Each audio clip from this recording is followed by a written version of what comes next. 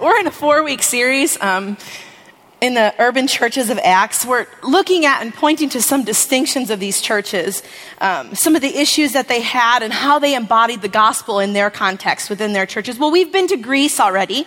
Pastor Michael, I think the first week, introduced us to Philippi, if you want to bring the map up. Pastor Michael introduced us to the city of Philippi, and Pastor David last week took us to Corinth. And so we've been in the country, or what is now modern day Greece. But today we're going to take a tour, and we're going to travel. I like traveling, so we're going to go to Turkey, and we're going to go to the city of Ephesus. And today we're going to talk together about the city in general. What is the city? To take a tour of the city of Ephesus, and then to explore Paul's letter and message to this church that's in Ephesus. If you've been around for Mission Sunday ever in the last couple of years, and you'll know that my full-time job is the director of the Chicago Urban Program, which means that my job is to teach students about God's call to the city and what cities are like and some of the issues in an urban context. And my job is also to partner with churches who've been faithfully ministering in an urban context for 30 to 40 years and looking at some of the things that they're doing in embodying the gospel in their community. And so my full-time job is actually to study the city. I'm a student of the city, and that's what I do. That means I do lots of weird things. Like I subscribe to everyblock.com on every block that I know my students are at to see what's going on in their neighborhood.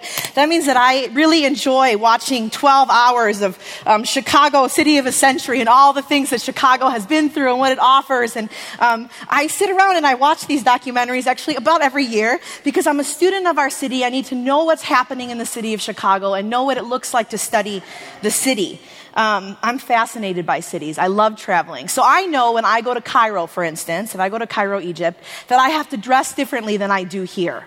Some of y'all would look naked in Cairo, okay? So I remember one time I went to a museum in Cairo, and I think Pam was with me that year, there was a woman that was wearing like real short shorts and kind of a tank top, spaghetti strap thing. And when I saw her in the context of Cairo, I almost passed out. I was like, has anybody told this woman that she's naked? She's naked here. And so I know that about the city of Cairo. I know that in the city of Beijing, every time I go to buy a popsicle that I think is chocolate, indeed it is red bean. So I know that when I travel to China, finding chocolate is not exactly going to be, one of my goals for the time. The mango popsicles and the melon popsicles are good, but the things that look like chocolate, red bean. So surprises when you travel and when you visit cities. So I want to talk first about why the city is an important place to embody the gospel. Why cities? Why that location? Number one, I want to propose that the city is strategic for gospel expansion. That the city is strategic for gospel expansion because cities are centers, right? Cities are centers where lots of people gather to do things like work. Think about your commutes, people. When you're commuting back and forth out of the city of Chicago, you're like, where did all these people come from? Why are they all on the road at the same time? So we see that these cities are places where people come and work from all over. Think about even your own jobs or the schools that you're at. There are people from all over the world. That gather in your workplaces, speaking different languages, looking different than you. And so a city is a center of commerce. A city is also a center of intellect and ideas, where there are major universities and where thoughts about how the world ought to be and how we get there are formed, right? So cities are major centers of intellect. Cities are also centers where the poor and the marginalized and those without work from the outskirts come into. And so the city is a strategic place for gospel expansion because people come to cities as a center of commerce, intellect, and for the poor as well. And then people come into major cities and they move to other majors. How many of you ever moved to and from Chicago ever? How many of you moved to Chicago? Okay, how many moved from Chicago someplace else visiting, and now you're back, right? So people come back and forth and back and forth. And so the movement that is in cities offers and allows for the gospel to go forth. When you think about a community like La Villita on the southwest side of Chicago and the amount of back and forth that there is, when you think about a neighborhood like Humboldt Park, the amount of times that people come back and forth from Puerto Rico, learning about God, passing that on, bringing back thoughts about God from Puerto Rico, and the movement of peoples. It's a huge opportunity for the gospel to go out from cities. A World Impact study in early 2002 said that 80% of America's unchurched people live in our 100 largest cities. 80% of the people that are unchurched in our country live in 100 of our largest cities. So if you want to know where people who have questions about God or who are hostile to God, who are seeking God, where they are, 80% of them are in cities. So a city is a strategic place for gospel expansion. Number 2, I want to propose that cities are growing. So the growth of the city beckons our investment. There is a critical mass of people in the city. There are now 430 cities worldwide that have populations over 1 million. 430 cities worldwide that have more than 1 million people living in them.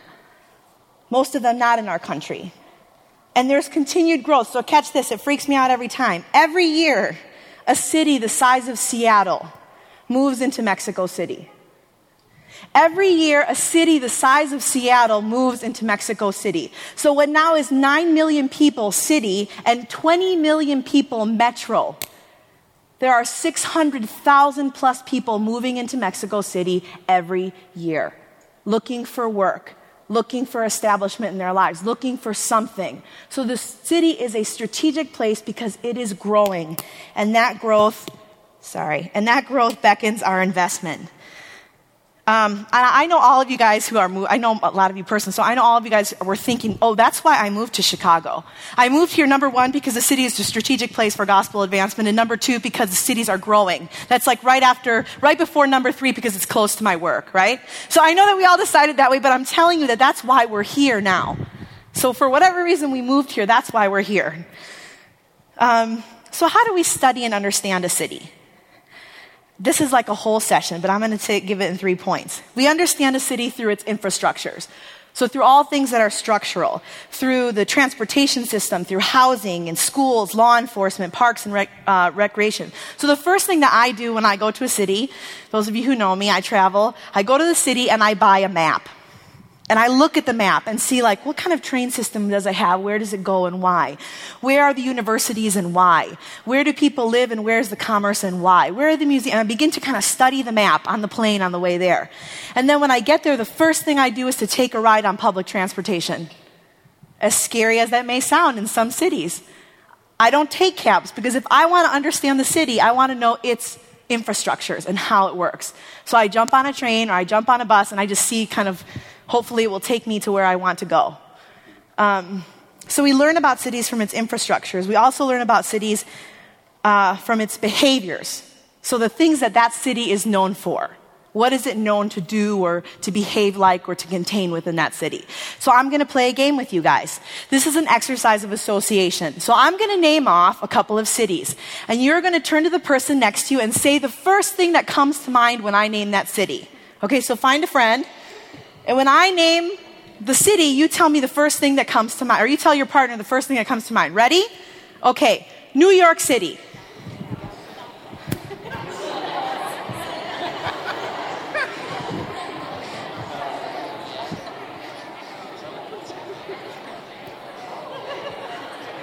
Okay, Los Angeles. Los Angeles.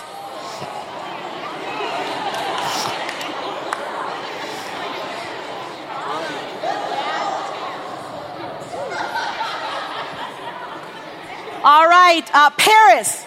Paris, France.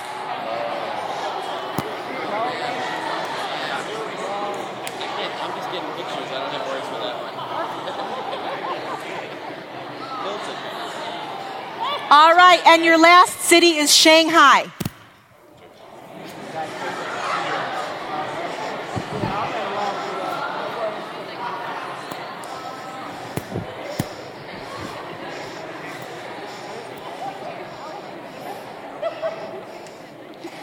Okay, so when we think of cities, we have things that we associate with these cities, yes? I say New York and you say shopping, Wall Street, partying. When I say Los Angeles, you say Lakers, Hollywood, image, okay? When I say Paris, you say love. Yeah, that was pretty easy. Everyone says love. Okay, so it's it's an understanding we have of cities. So with this in mind, I would like to take you on a tour of the city of Ephesus and what we understand about the city of Ephesus and the church within that city. So we're going to have some slides come up in a moment. But Ephesus, I'm going to tell you why it's important. A lot of times when you read the scriptures, it's kind of like Paul is speaking out there to some people somewhere, or Jesus is walking around and we imagine him kind of in the desert with sandals and this robe on, like aimlessly. But actually, a lot of the New Testament takes place in major cities. And so we don't have the imagination sometimes to see where they would be placed. And therefore, sometimes the scriptures fall flat on our understanding because we don't have that context. So we're going to look at, can we get the map up? We're going to look at the city, the city of Ephesus, which is in modern-day Turkey. Its location, ancient Ephesus was situated at the mouth of a river on the western coast of Turkey. So you can see it's right there on the coast, and it's at the mouth of a river. So it's where basically the sea and the river come together. And it's south of what is now Izmir. I think you can see it right above it on the map. It's south of what is now modern-day Izmir. But it was a city actually since 1800 years before Christ. So it's a very old city. And due to its strategic location, it had been taken over and occupied by many people. Because there it was on the coast with the river coming into, so it was strategic for lots of commerce and things. So it was occupied by the Persians, it was occupied by the Greeks, and finally 30 years before Christ, it came into Roman occupation. And so this was a place that was strategic and kind of coveted by many. So impressive was the city of Ephesus that Emperor Augustus made it the capital of the whole province of Asia. So it became the capital of the surrounding place because it was such an impressive place. And Ephesus enjoyed significant prosperity due to its strategic location and commerce. So they called Ephesus the supreme metropolis of Asia. That's what its title was, the supreme metropolis of Asia, because Ephesus had so much to offer. There was so much that could be done in the city of Ephesus. So I want you to turn to your neighbor and tell them, what does this city remind you of, a modern day city? What cities could it remind you of?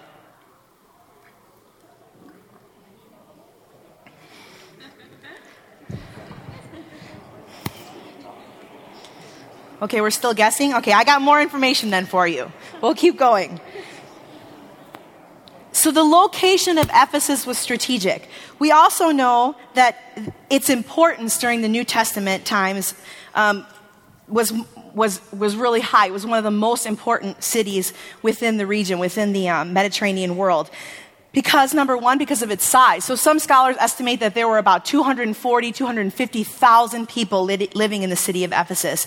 It was the third largest city in the Mediterranean world. It was the third largest city in the Mediterranean world in its region.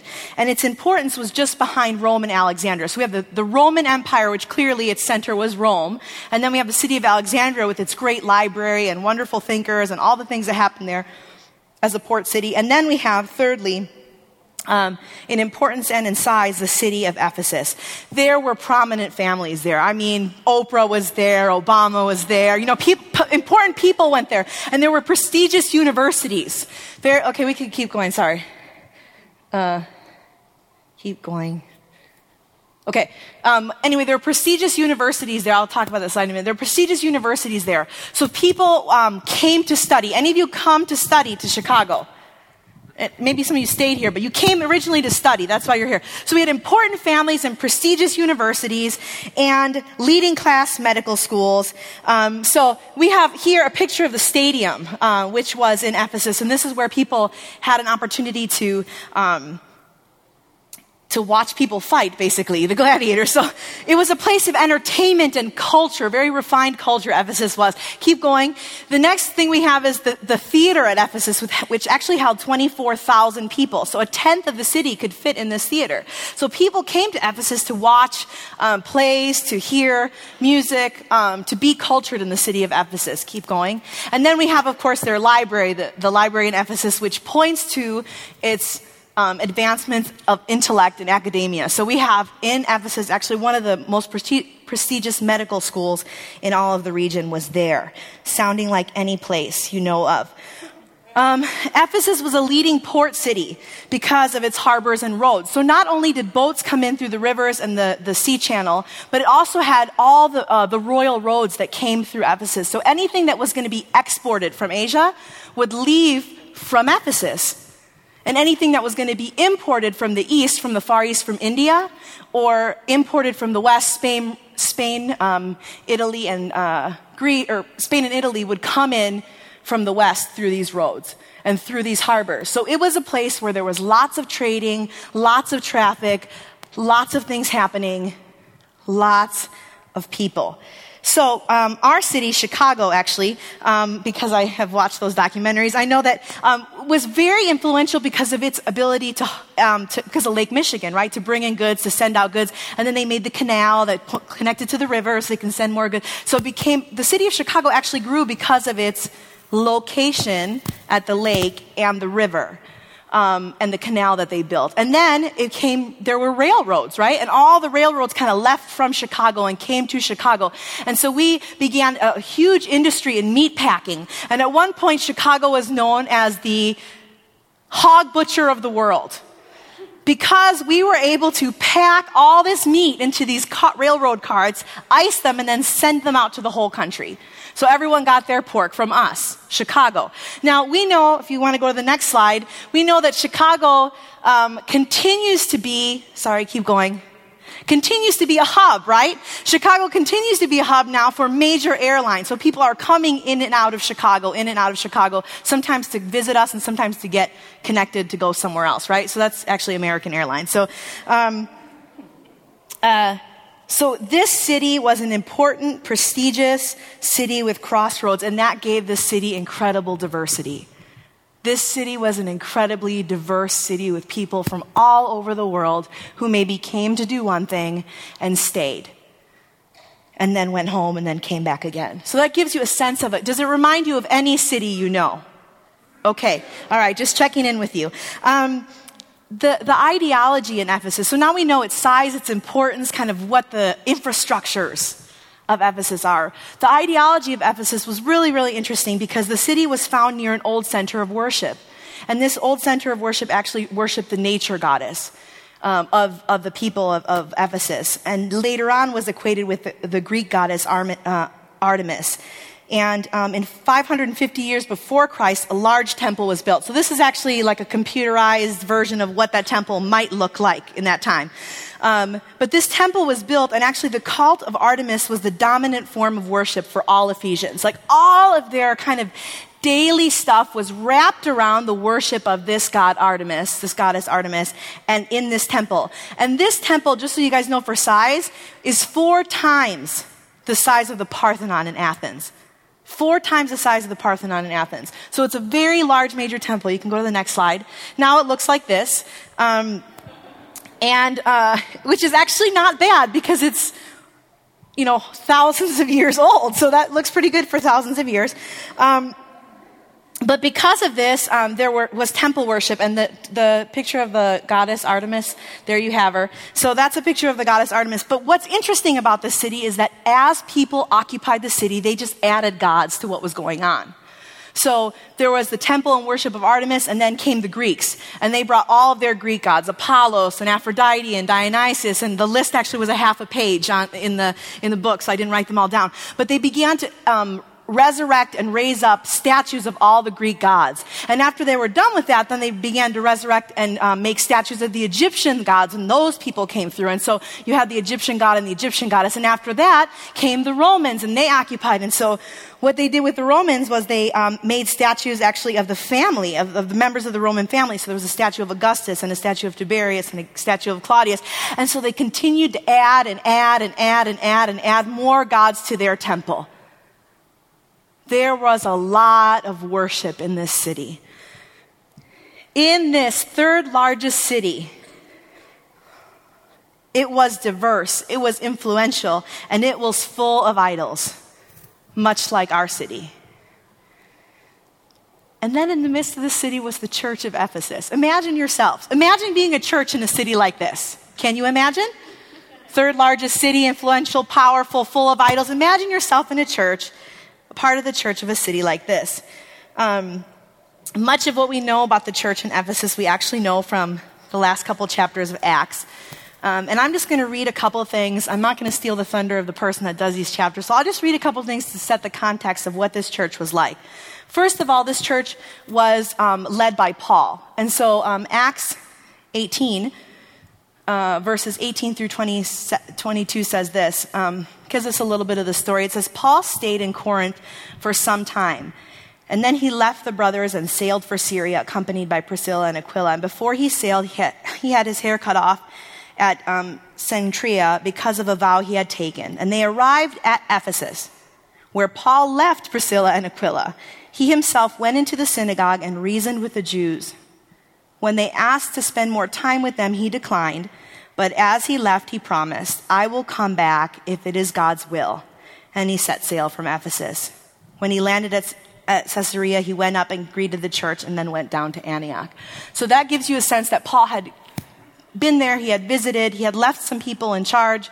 And then in Acts chapter 19, we get more of the story. Paul entered the synagogue. He came back to Ephesus. He entered the synagogue and spoke boldly there for 3 months, arguing persuasively about the kingdom of God. But some of them became obstinate. They refused to believe and publicly maligned the way. This is what they were called at the time, the way. So Paul left them. He took the disciples with him and had discussions daily in the lecture hall of Tyrannus. This went on for 2 years, so all the Jews and Greeks who lived in the province of Asia heard the word of the Lord. So Acts chapter 18 and 19 gives us a sense that Paul came to visit, but after that he returned to Ephesus for 3 years, and he taught, and he spoke boldly, and he proclaimed boldly the word of the Lord. And he wasn't always received well, and he wasn't always accepted, and so he just kind of moved on and found another place where he could preach and proclaim. The second thing we learned about the church of Ephesus is that it was not only led by Paul, but it was really successful and very diverse. And church history actually confirms that it's likely that Ephesus was the place where mission activity went out from. So as the churches in Asia Minor were planted, they were likely planted from Ephesus. So it would be like we have a church in Chicago and all of a sudden Waukegan and South Holland and Naperville, they began to plant churches from the city of Ephesus. And the church was spreading. Well, as the church was spreading, because it was incredibly diverse ethnically and because there were people that were like from everywhere. There were Jews that kind of had like a similar understanding of God, like, oh yeah, I understand. And there's this foundation between the Old Testament God, clearly in the New Testament story of Jesus. But then there were people that came from all of these Greek and Roman pagan worship experiences. And they were not only worshiping Artemis, but they were worshiping the Roman emperors, and they were doing magic and sorcery, and people's conversion experiences weren't all like, I grew up in a church, and then I went to church, and I went to this Bible camp, and then, I heard about Jesus, and I responded to him. It wasn't like that. These were people that were picked up out of oppression, spiritual oppression, and lives that they were far from God in the clearest visible sense of the word. And they had all weird thoughts about who this Jesus was and who God was. There were people who were wealthy and just doing all sorts of things with their finances, and there were people who were so poor they didn't know how to put food on their table the next day. There were people that came from Jewish backgrounds, Greek backgrounds, other Gentile backgrounds, and now they're all together sitting here and in these small homes around the city having church together. Can you imagine that? They had some problems. They had a lot of hostility within their church and things to work out because they came from such different backgrounds. This was the church at Ephesus. We'll come back to that. The third thing, so Paul was in charge. They were successful and diverse. The third thing I think we need to know about this church in Ephesus, which I think is different than the church of Corinth, is that their success and their witness was a threat to the people in the city. People were threatened by them. If you continue to read the book of Acts. In Acts 19, and I really so wanted to preach this one, I'm going to skip over. But in Acts 19, there's this awesome story. Go home and read it. And the people are like, the merchants are frightened. They're like, how do we shut this guy up? Because my business is down. I don't know what to do. Like, None of us are selling anything here. We got to find a way to shut these people up because we are going to go down if they don't stop talking and preaching and living a way that shows people about this Jesus, about this way, and we're going to lose all of our livelihood. And so a riot broke out in the city, right? And the passage says that the people filled the theater. Remember the picture of the theater? 24,000 people they all gathered in the theater. 24,000 people fit in that theater. I don't know if it was full or not, but I can imagine. 10% of the city was in an uproar because of the gospel message being proclaimed and embodied. There are 3 million people in the city of Chicago proper. Imagine to yourself that 300,000 people fill Millennium Park screaming and chanting and feeling threatened and scared by us because we are living out the gospel and proclaiming the gospel and living in such a way that they feel threatened. This church was successful, and this church was a threat to the worship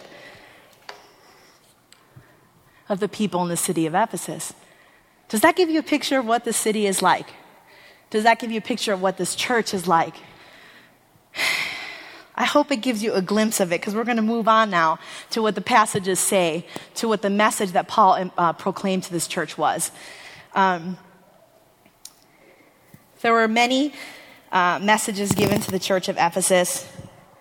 1 and 2 Timothy, which I won't get to, the book of Revelations addresses it, but I'm going to land in the book of Ephesians and talk about two major themes that Paul tries to communicate to the people at Ephesus. The first thing that Paul says to the people at Ephesus is that you need to embrace the gospel message. You need to embrace the gospel message that we are called to be united as one people. Embrace the gospel message that says that we together are one family. And so he writes in Ephesians chapter 2. Therefore, remember that formerly you who are Gentiles by birth are called uncircumcised by those who call themselves the circumcision that's done in the body by the hands of men. Remember that at that time you were separate from Christ, excluded from citizenship in Israel and foreigners to the covenants of the promise, without hope, without God in the world. But now in Jesus Christ, you who were once far away have been brought near through the blood of Jesus, through the blood of Christ. For he himself is our peace, who has made the two one and has destroyed the barrier, the dividing wall of hostility, by abolishing in his flesh the law with all of its commandments and regulations.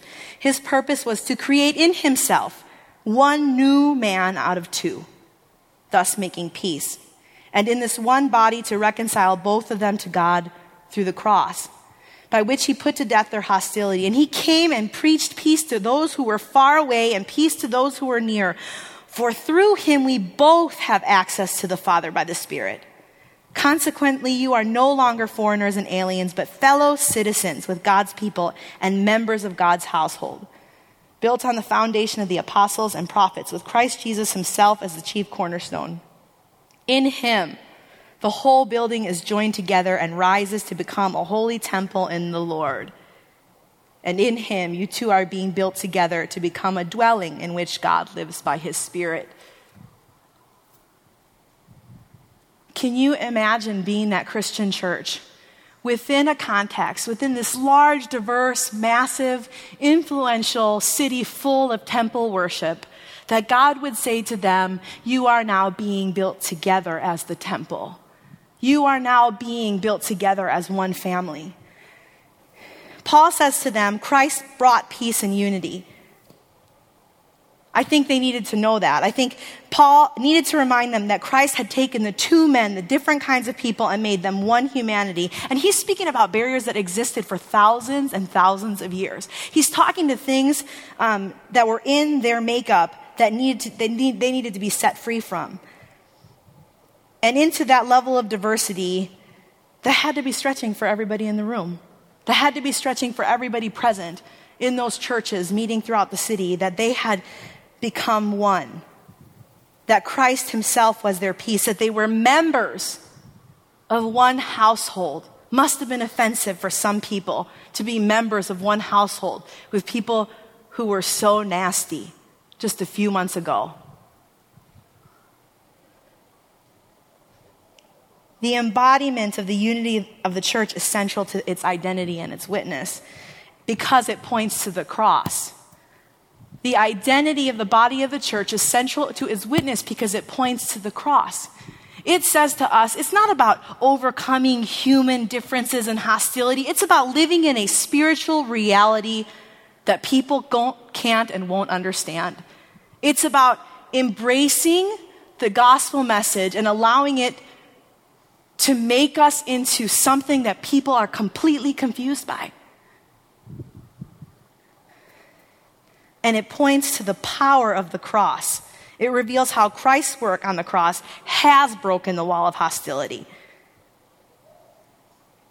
And it has implications for how we ought to live. So in chapter 4 and chapter 5 and chapter 6, Paul lays out for them, how then would this look? How then would this look? To bear one another is something we work at. Now, I wish I had time to preach the other 5 chapters, but I don't. So, because although we're positionally in Jesus, we're practically still working it out, yes? You and I are brother and sister. I don't know you, but we're brother and sister, and so we're still working this out, right? How it works, how it looks. It's never easy. But it sure is easier with people who are like you. It's never easy, but it sure is easier with people who are like you. College students. It's never easy. I work with, not 10 years I've worked with college students. We don't have real community. We don't have true community. We need to be a community. Yeah, you're all giggling because that's true. That's what you say. It is easier for you to have community than it is in college, in a dorm, when you're all going through the same things, than it is for you to uproot yourself out of that and be with a community of people who are completely different than you, with different stages of life. Even in our churches, we specialize in ministry, like the youth, the post-college, the singles in their 20s, the singles in their 30s, the people with children, you kind of section it off, right? Even in our church, people, even in our church where the age is like, right there, we still look around like, which community group has all the single people so I can hang out and have fun with them? I talk to you, so I know what you say. Which community has all the married people so they will understand what I'm going through? Which community group has married people with children so they can understand what I'm going through? And we seek to find people who are exactly like you. And I'm here to say that's not good. That is not good. Because single parents need to be in small group with college students so that college students can see what it's like to labor and work when you do not have some things that they have. And married couples need to be in small group with single people who are older so that when they love their friends, they know what they're going through. And they understand the pain of what it feels like to be 31 and single. We need people who are different than us. We need to be in settings where we can bear one another's burden and keep the unity, not just cross-culturally, but cross-economically. Because in this church in Ephesus, there were intellectual academics and ex-prostitutes. And in this church in Ephesus, there were businessmen and the day laborers that they exploited in this church together. So do you think Paul might have had to help them out a little bit? This is the kind of diversity that was in the church. This is the kind of diversity that Paul still said, when people look at you and they see that you are one body, they will know the gospel message. So this goes to point number 2. Paul said to them, not only do you need to embrace the message of the gospel, but you need to embody the message of the gospel. This is my favorite part. This is why I do what I do. You need to embody the gospel message because the scriptures say that God has chosen the church to reveal his glory. Listen up. Beautiful, beautiful verse in Ephesians chapter 3. The mystery is that through the gospel, the Gentiles are heirs together with Israel, members together of one body. and shares together in the promise of Jesus Christ. I became a servant of this gospel by the gift of God's grace given to me through the working of his power. Although I am less than all the least of all God's people, this grace was given to me, to preach to the Gentiles the unsearchable riches of Christ and to make plain to everyone the administration of this mystery, for which the ages past was kept hidden in Christ, who created all things. His intent was that now, through the church, the manifold wisdom of God should be made known to the rulers and authorities in the heavenly realms. His intent was that now, through the church, the manifold wisdom of God should be made known to the rulers and authorities in the heavenly realms. The manifold wisdom of God revealed to the powers around them. So think about this church in Ephesus, this huge, influential, diverse city full of worship. Someone had to reveal God's glory there. Someone had to reveal God's glory there. To say through their unity and their lifestyle, to say through the way that they live, we see those temples and we see all those statues. But we want you to know that God is here. We see you, Romans. We see you patrolling through the streets. We see your power. We see your wealth. We see your might. But we want you to know that God is here.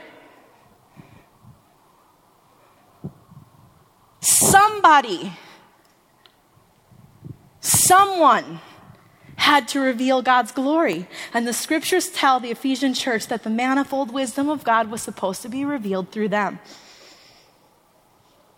The letter's emphasis on the church is unmistakable. The very powers of the heavenlies, the very powers of the heavenly realms were to know who God is because of the way the church lived. And here Paul emphasizes the importance of the existence of the church as a way of God working out his great purpose. God's working out his great purpose through the church. So, God's glory is not merely revealed through you as an individual Christian. God's glory is not merely revealed through you as an individual Christian. If that was the case, Acts would have been like a whole story of like every little person's life and what they did and how they made it. It would read like our journals, right? But it doesn't. It's a story about a people. It's a story about a movement. And if I were to rewrite one of the songs we just sang, it would sound different a little bit. I'll sing it at the end for you. I rewrote it during worship. But it is a story about the people of God moving. And I know, because I work with, for lots of reasons in my own life, that we really struggle with that as Christians. That some of us were like, oh God, when someone comes up to us and says, let me pick on Teresa because I know her. Oh, you're a Christian? Oh, I can't believe that you belong to the church. You're not like one of those Christians. That we're like, oh, thank God. Oh, thank God I'm not like one of those Christians. You know, I hear you and I see how you're living and I see how you're talking. Wow, you just live so boldly and the things that you do, I can't even imagine the church. Leah, I didn't know that you were a Christian. And Leah says, oh, praise the Lord. They didn't think I was belonging to the church, you know. That's ridiculous. And it hurts our witness. You know why? God does not want to reveal his glory through your soul little self. God wants to reveal his glory through the people of God. That was always his intent through Israel. That is his intent through the church. It's like someone coming to me and saying, oh, Sandra, I don't really see you as Latino. I used to think that was a compliment. Now I'm like, what do you mean? Like I belong to a family and a people and a struggle and a history. You don't see me like that? Or it's like the girls sometimes on campus would say to the guys, oh, you're not really the guy. You're just like one of the girls. What? And I would tell the girls, don't say that to the men. Does that respect the men? Does that honor them for who they are as men? No, it doesn't. That is not a compliment to a man. You're just one of the girls. In the same way, church, in the same way, Christians, it is not a compliment when someone says to you, oh, I didn't know you belonged to the church. And we say, oh, well, thank the Lord. That's not a compliment.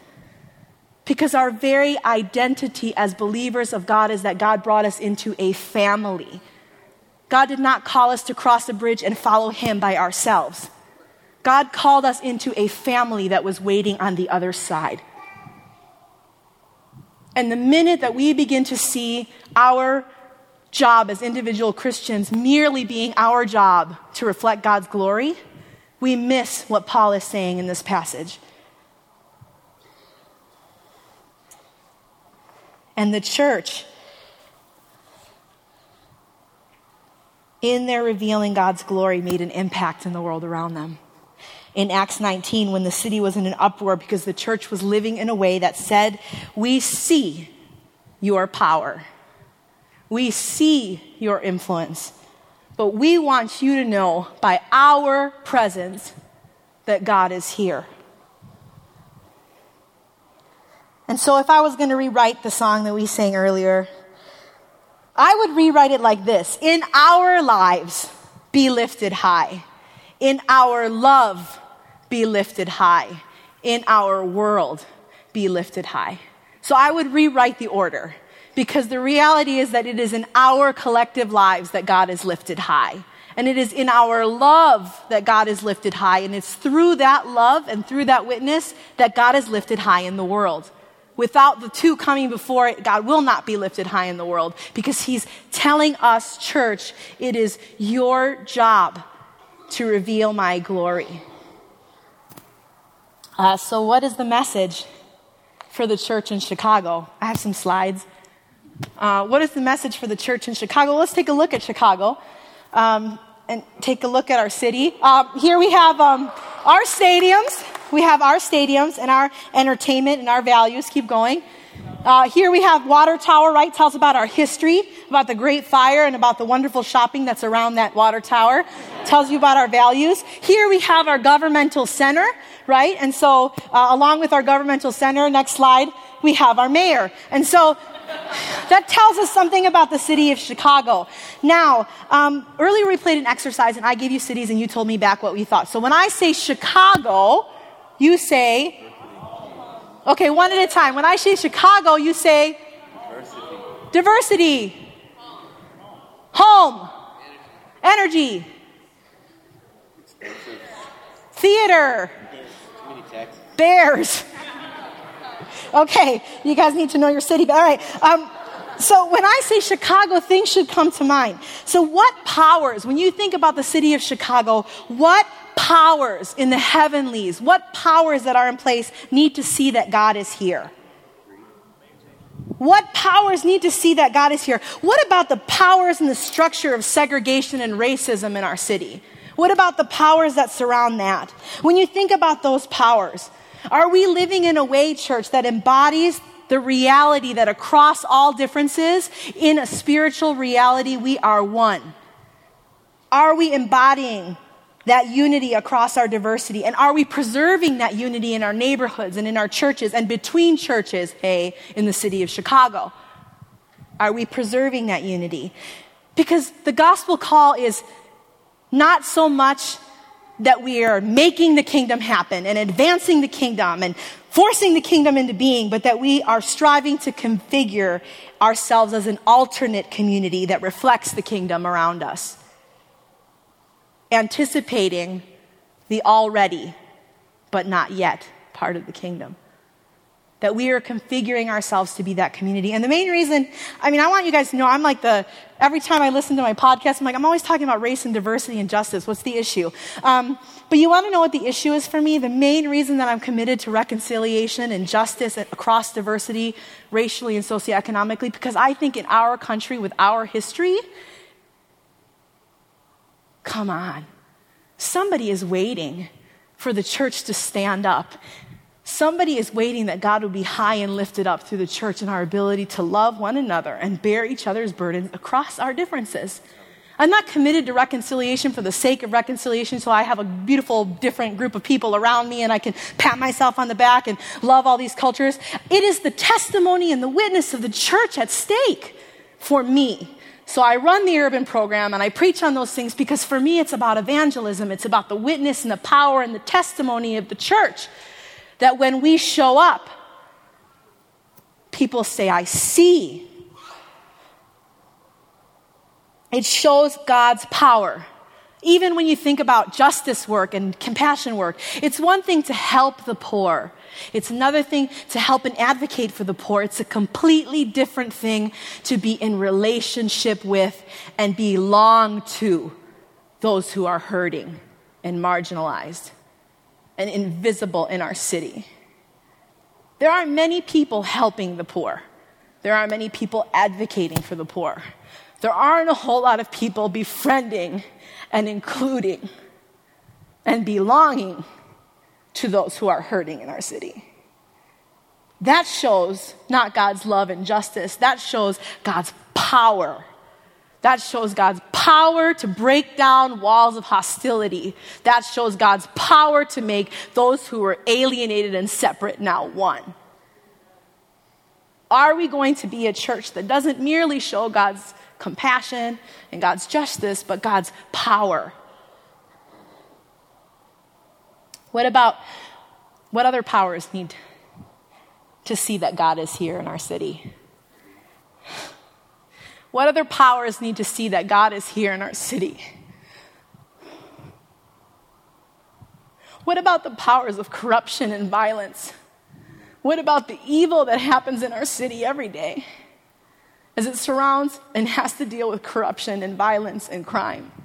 Do those powers need to see that God is here? And how can our presence make an impact in our city so that God's glory is revealed through us? So that when we move into the city, the drug dealers and the prostitutes are like scared that their profits will go down. That when we purchase a building or place ourselves to congregate and worship in a part of the city, that the liquor stores and the bars and Gigi's Peep Show would think, oh my God, how could they move in? People should be traumatized by our presence. Evil powers should be traumatized by our presence because they know that pretty soon, people are going to notice that God is here. We just finished a 7-week-long urban program for the students. The 5-weekers left a couple weeks ago. Yesterday we finished the 7-week. And Carl drove the last one to the airport and we felt great. And so the interesting thing about their experience was that after all the teaching and training on ethnicity and justice and Amos and all those things that we did, the beauty of what they saw was on their last day. This was a really, really rough summer as it relates to crime. Yes? Have you guys been paying attention to the news or maybe even affected by what's going on? And the CUP students, the Chicago Urban Project students, were sitting on their stoop, like they always do, looking at the neighborhood. And a local grade school next door was beginning to do a Stop the Violence march. And so after they packed up their bags, loaded up the truck, packed up the furniture, cleaned the house down, ate lunch, and were sitting outside thinking and reflecting on their time over the last 7 weeks on the west side of Chicago, their last experience was to march with that community around the neighborhood and chant and pray. It is not okay for people on our street to get shot. It is not okay that we live in a cycle of poverty that doesn't give other opportunities for some of these kids. It is not okay. And we see your power. And we see your influence, and we see your presence, but we want you to know that God is here. And so they marched with the community as their last thing to do because they saw a church across churches, across denominations that was willing to come together and say, God is here. Last night, as I actually was finishing writing this and cutting pieces out, I began to hear a dispute outside my window. And what I thought sounded like gunshots, I'm pretty sure they were. And I got scared, actually, and I kind of dropped under my desk because I was afraid things would come through the window. And then the second time I heard it, I ran to the bedroom to make sure Carl was okay because I heard it from the back of the house. And some of us didn't know what we were getting into when we moved to Logan Square, or Bronzeville, or wherever we live in the city. We thought, cool, let's be a part of this church. And all of a sudden crime goes up and, 9 people in one weekend, 14 people in one weekend, 2 people on our block. And yesterday early afternoon, a drive-by on Humboldt and Armitage. And then right outside your window. But what message do we communicate if we move out into safer places while our city is going down? What message do we communicate? What message do we embody to the world around us if when things get unsafe, we leave and then come back in and help them march with their Stop the Crime? That's right. What happens when crime goes up and we say to ourselves, well, we don't want that to affect us, so let's just move out of here into a safer part of the community, and then we'll just go and advocate for them? What do you think the people of your neighborhood and on our streets hear and see when they have seen churches do that over and over and over and over again in the city of Chicago? Does that say God is here? Does that show God is here? Imagine what a church would look like. Imagine a church like the Church of Ephesus with all of the powers and all of the influence and all the diversity and all the mess and all of the worship. If a church like that stayed and embraced the gospel message that we are one people and embodied the gospel message that revealed the glory of God to the people around them, that when they stood there and when they worshiped there and when they worked there and when they lived there and when they raised their children there, people would see that God is here. God has not left. God is right here. Do you see us?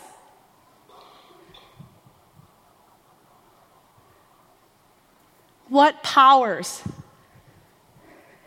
in Chicago need to see that God is here? Because in an important, influential, diverse city, God revealed his glory through the church at Ephesus, so much so that people were threatened. They embraced and embodied the message and had a significant impact in the city. So my question to us is really, what message are we proclaiming? What message are we embodying? What message are we communicating to the world around us as we live out our faith in the city? What can we learn from the people of Ephesus? Let me pray for us.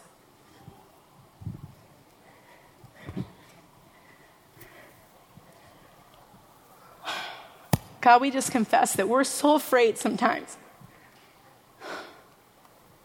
We're so afraid that we crawl under our desks while we're preaching a message of courage or writing a message of courage. We hide under our desks.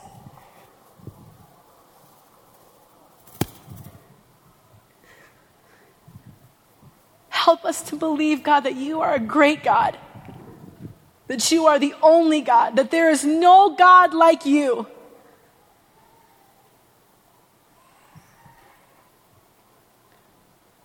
Help us, God, to embrace the gospel message that we, across all of our differences and across all of our mess, are one. That we would show the power of the resurrected Christ through our community. And oh God, have mercy on us.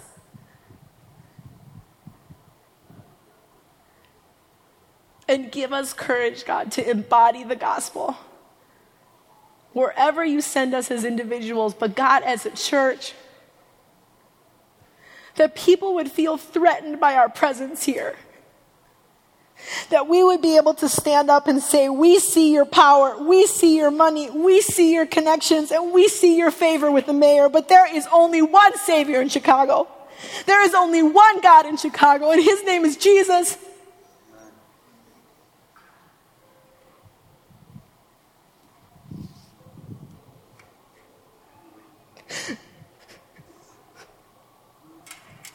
God, we grieve over our city and over all the hurt and over all the loss that parents have experienced this summer, watching their children die on the streets. And God, we grieve for the people that have lost homes because they can't afford to pay rent anymore, God, and we grieve that many times we haven't been there. But oh God, we pray that you would fill us up with your power, God. God, we just extend our hands as a church, God, and we say, have your way. As we stay here in Logan Square, as we plant in Bronzeville, we ask, God, that you would give us courage and faith and belief, God, that you are a God who reveals his glory through the church.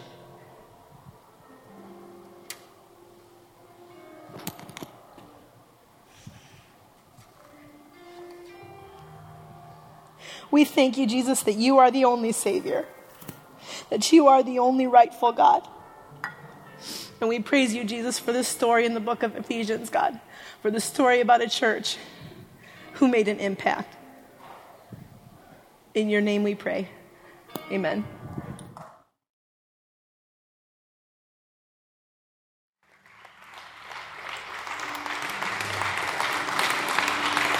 As we head out this week, will you extend your hands and receive this benediction as the truth that comes from the Word of God? The Word of God says his intent was that now, through the church, the manifold wisdom of God should be made known to the rulers and authorities in the heavenly realms. May God give you the strength, the courage, and the wisdom to know how to live that out this week. In Jesus' name, amen.